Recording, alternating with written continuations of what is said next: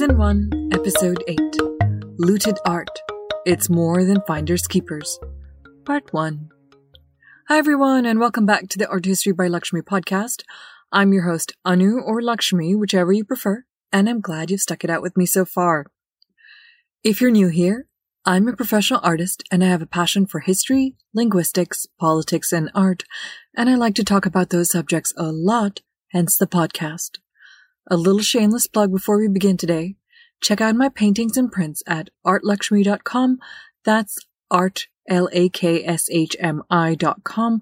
And if you have something to say about this episode, or want to interact with me about art history, or just want to talk to me about something or the other that you thought would be relevant, find me on Twitter at art_by_Lakshmi.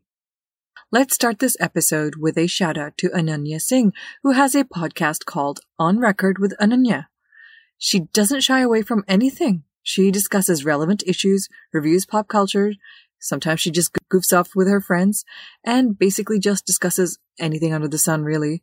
You should seriously check it out. She's available wherever you get your podcasts. I've been feeling very unwell the past few weeks and had a lot going on, so I haven't been able to upload weekly. And I think I'm going to change my policy of uploading my podcast every Tuesday to just any random day of the week, but definitely still try and get one in every week. Until things calm down a little bit, I think that's going to be my approach. Hopefully one day I can move into a more organized space with my podcast. But fair warning, I'm waiting to be organized with everything in my life, so the wait might be long. Over the weekend, I happened to watch a clip from a James Bond movie.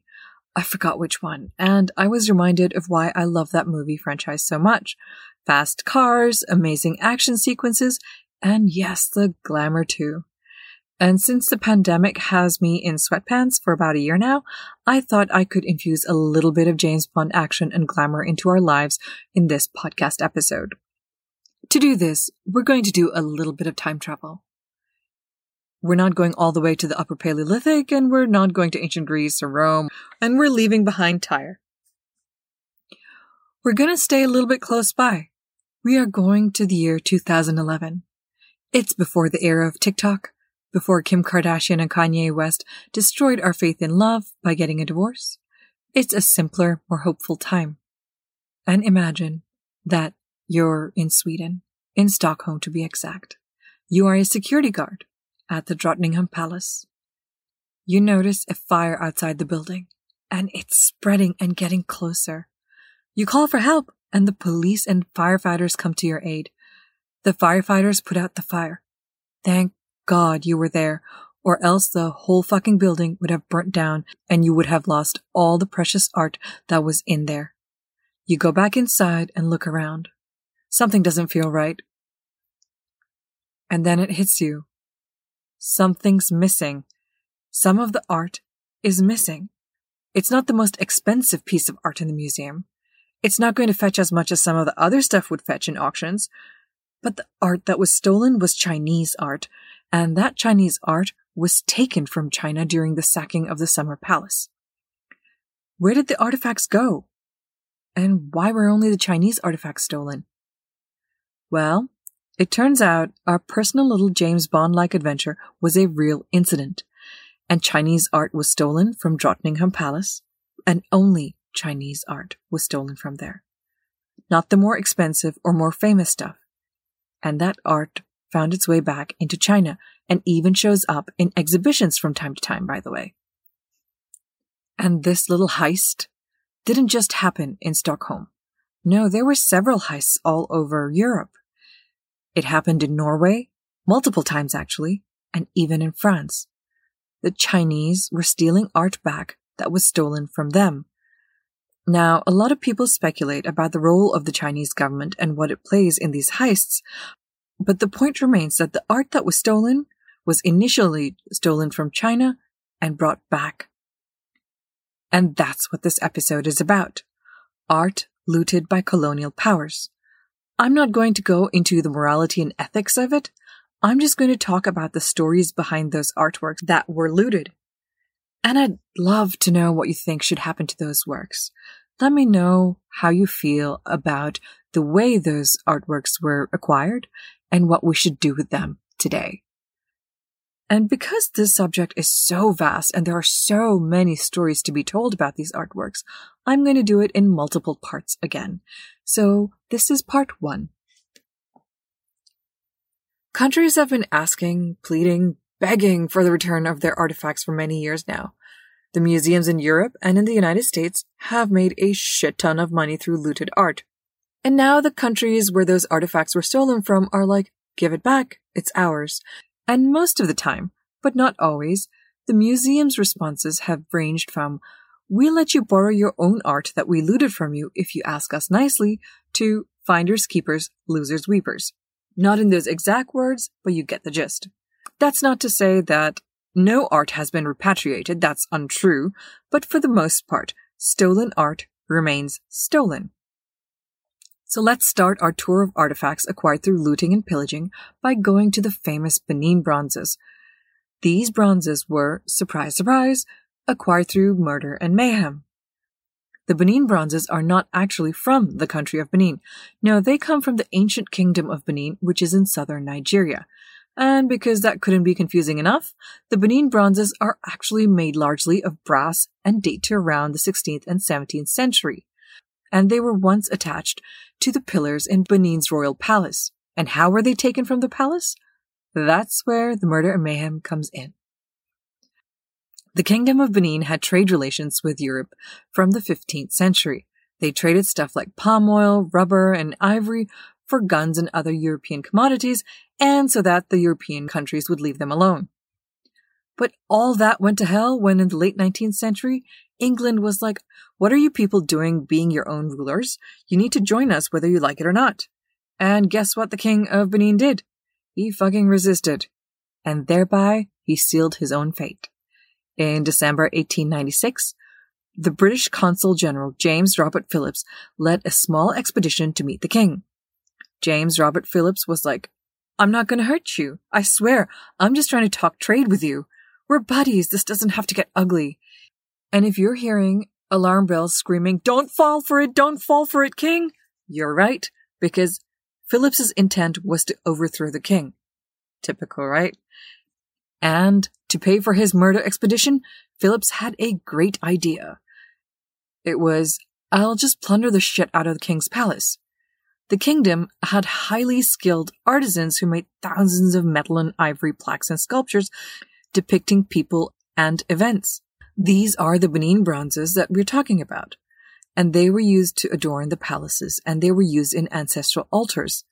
Phillips wrote about this a year before he went to overthrow the king to the British Foreign Office by saying, quote, I have reason to hope that sufficient ivory may be found in the king's house to pay the expenses in removing the king from his stool. End quote. You see where this is headed. The British fought and defeated the king's armies, and in February 1897, British troops burned large parts of Benin. The king was forced into exile, and then the British forces pillaged the king's palace. They looted almost 3,000 to 4,000 brass and ivory figures from the palace, and they were shipped off to London. We don't have an exact count of the amount of brass figures that were looted, but this seems to be a pretty good estimate. From London, these bronzes either ended up in the British Museum or went up for auction. Some ended up in private collections, like Picasso's, but eventually, most of the bronzes found their way into museums in Germany and pretty much all over Europe, as well as in museums in the United States. So, what did people think of these beautiful bronzes that they had just looted? Well, they couldn't believe how intricate and beautiful these bronzes were, how artisans had perfected the method of lost wax casting. Curators at the British Museum compared the Benin bronzes at the time with the best of Italian and Greek sculpture. Germany has returned some of the Benin bronzes back to Nigeria, and the British Museum isn't following suit. This is going to be an ongoing theme, by the way, with the British Museum. While Nigeria has asked for a long time now to have these bronzes returned, the British Museum has stuck with its response of, I'd love to loan you some of the artifacts. You can keep them for a little bit, but they're ours. Finders keepers. I'm paraphrasing here.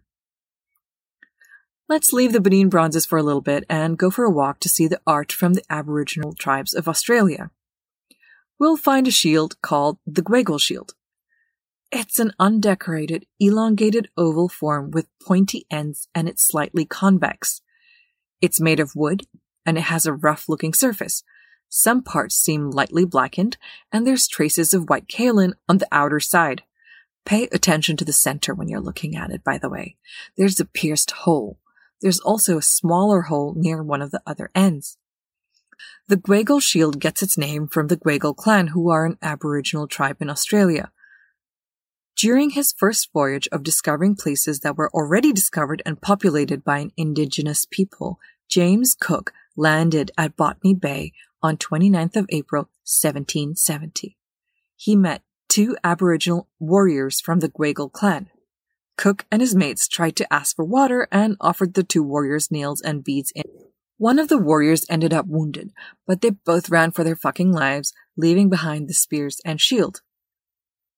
That particular shield is called the Gweagal Shield, and it was one of many Cook brought back with him after his first voyage, and up until 2018, it was believed that the shield in the British Museum was the shield dropped by the warrior who was wounded when Cook first arrived to Botany Bay, and that the hole in the middle of the shield was caused by the bullet firing from the musket. The shield was given on loan to the National Museum Australia in Canberra for an exhibition, and this exhibition took place from November 2015 to March 2016. But it backfired and shit hit the ceiling. One of the descendants of the warrior who dropped the shield decided to campaign to get the shield back. But here's where things get a little bit more fucked up. There's another shield at the Ethnological Museum of Berlin that is also thought to be the shield dropped on that fateful encounter between Cook and the Gweagal warriors. So now you have 2 shields and a whole lot of confusion. So what did the British Museum do? They decided, you know what? I know we've been saying this is the shield that Cook picked up from the Gweagal warrior, but no, let's get it tested. So the British Museum conducted a bunch of tests to figure out everything they could about the shield. The hole in the middle apparently wasn't from a gunshot, but from a spear, and the wood that was used to make the shield was from red mangrove. Apparently, this wood was available only 400 kilometers north of Botany Bay. It would not be available in the area that Cook landed. But the museum doesn't want to approach the topic of trade, which could possibly have allowed a Gweagal warrior the opportunity to have a shield made from red mangrove wood. It might not be the same shield from Cook's first encounter with the Gweagal, but it's still a part of Aboriginal culture, and that's how people who advocate for the return of the shield perceive this. And it's also the earliest surviving shield used on Australia's east coast. And where are we with regards to talks on repatriating the shield? I'll let you guess. I think the British Museum says, yeah, okay, you know what? You're right. We totally took this. Here you go. No, that's not what happened. The British Museum says, sorry, it's not from Cook's encounter, and we can't really say that it's yours, so we're keeping it. A little further into another exhibit, we see yet another few gazillion stolen artifacts. But let's focus on one particular one. It's the Amravati sculptures from India. It's not just the Kohinoor that was looted. There are many artifacts that were taken during the British Raj. The Amravati sculptures are a collection of early Buddhist art. The sculptures consist of over 120 different pieces made from limestone. Most of the figurative sculptures are in bas-relief and they show scenes from the stories of the Jataka tales. These stories describe the previous lives of the Buddha. The sculptures were taken from a stupa that was built in the 3rd century BC in Amravati in the Guntur district of Andhra Pradesh. Amravati was a really popular, prominent center for Buddhist culture up until the 14th century, but after that, it declined, and eventually people forgot about the stupa altogether, and it became covered by dust, debris, and it was erased from people's memories. The mound the stupa was covered under was discovered in 1796 by the Raja of Chintalapalli. A British Army officer called Colin Mackenzie came upon the site a year later and became the first to document the stupa. and he was also the first to start looting it. Mackenzie removed a bunch of sculpted stones from the site, most of which were transported to London and some were given to the Asiatic Society of Bengal. And from then on, one person after the other took shit from the stupa and sent it back to London. The idea was that heat was not good for the preservation of the stone and art, never mind that it was built there and remained there for centuries. In 1830, the collector of Masulipatam, F.W. Robertson, also collected many sculpted stones from the site. And eventually, some of these pieces were taken by R. Alexander, a British officer, and he wanted to use them to beautify his garden. And those stones that he used to adorn his gardens are now completely lost to us. However, the greatest plunder of Amravati was carried out by Sir Walter Elliot. He was the commissioner of Guntur. Much like Mackenzie, Elliot knew fucking nothing about archaeology. He conducted some reckless excavations on the site in 1845. He managed to transport a total of 121 sculptural pieces from the site to London in 1860. The pieces he managed to send back to London were displayed in an exhibition in Paris in 1867. But the plunder of Amravati wasn't complete yet, because excavations, air quotes and eye roll needed for the word excavations in this regard, renewed under Robert Sewell, a British collector. Sewell was told explicitly that anything that he found lying around the stupa that was remotely connected to the stupa was to be sent home. And you'd think the plunder of Amravati was done, like they fucking took everything. But no, there's still stuff left. The last part of the looting was conducted by J.G. Horsfall, who was the collector of the Kistna district. And was he an archaeologist that understood the need to carefully excavate an archaeological site? Of course not. Horsfall's looting was hasty and careless. During the excavations, and I'm giving you a huge eye roll and a huge sigh for calling it excavations, Horsfall perhaps discovered one of the most amazing things in the stupa, which was a relic casket which had a tooth and a few bones inside it. Do we know anything about the whereabouts of that little casket? Nope. That information is all gone and we are not able to trace it. Was that relic casket thrown out? Probably. Can we ever hope to find it with all the stuff inside it? I think the chances of the British Museum repatriating the Amravati sculptures are higher. Which brings us to where the museum stands with calls to return the Amravati sculptures. You probably guessed it, but the answer is a big fucking no. The British Museum has made a nicer display section for the sculptures, and it's better lit so you can see the beautiful sculptures, but they won't be going back to India anytime soon. So the next time you're touring a museum, it's very possible that that art was looted during colonial times. And all those artifacts have a long and complicated history.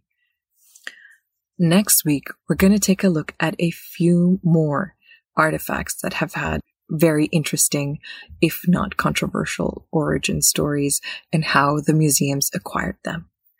I hope you liked this week's episode, and if you did, be sure to subscribe and review me on iTunes. That would really, really help. And until next week, stay safe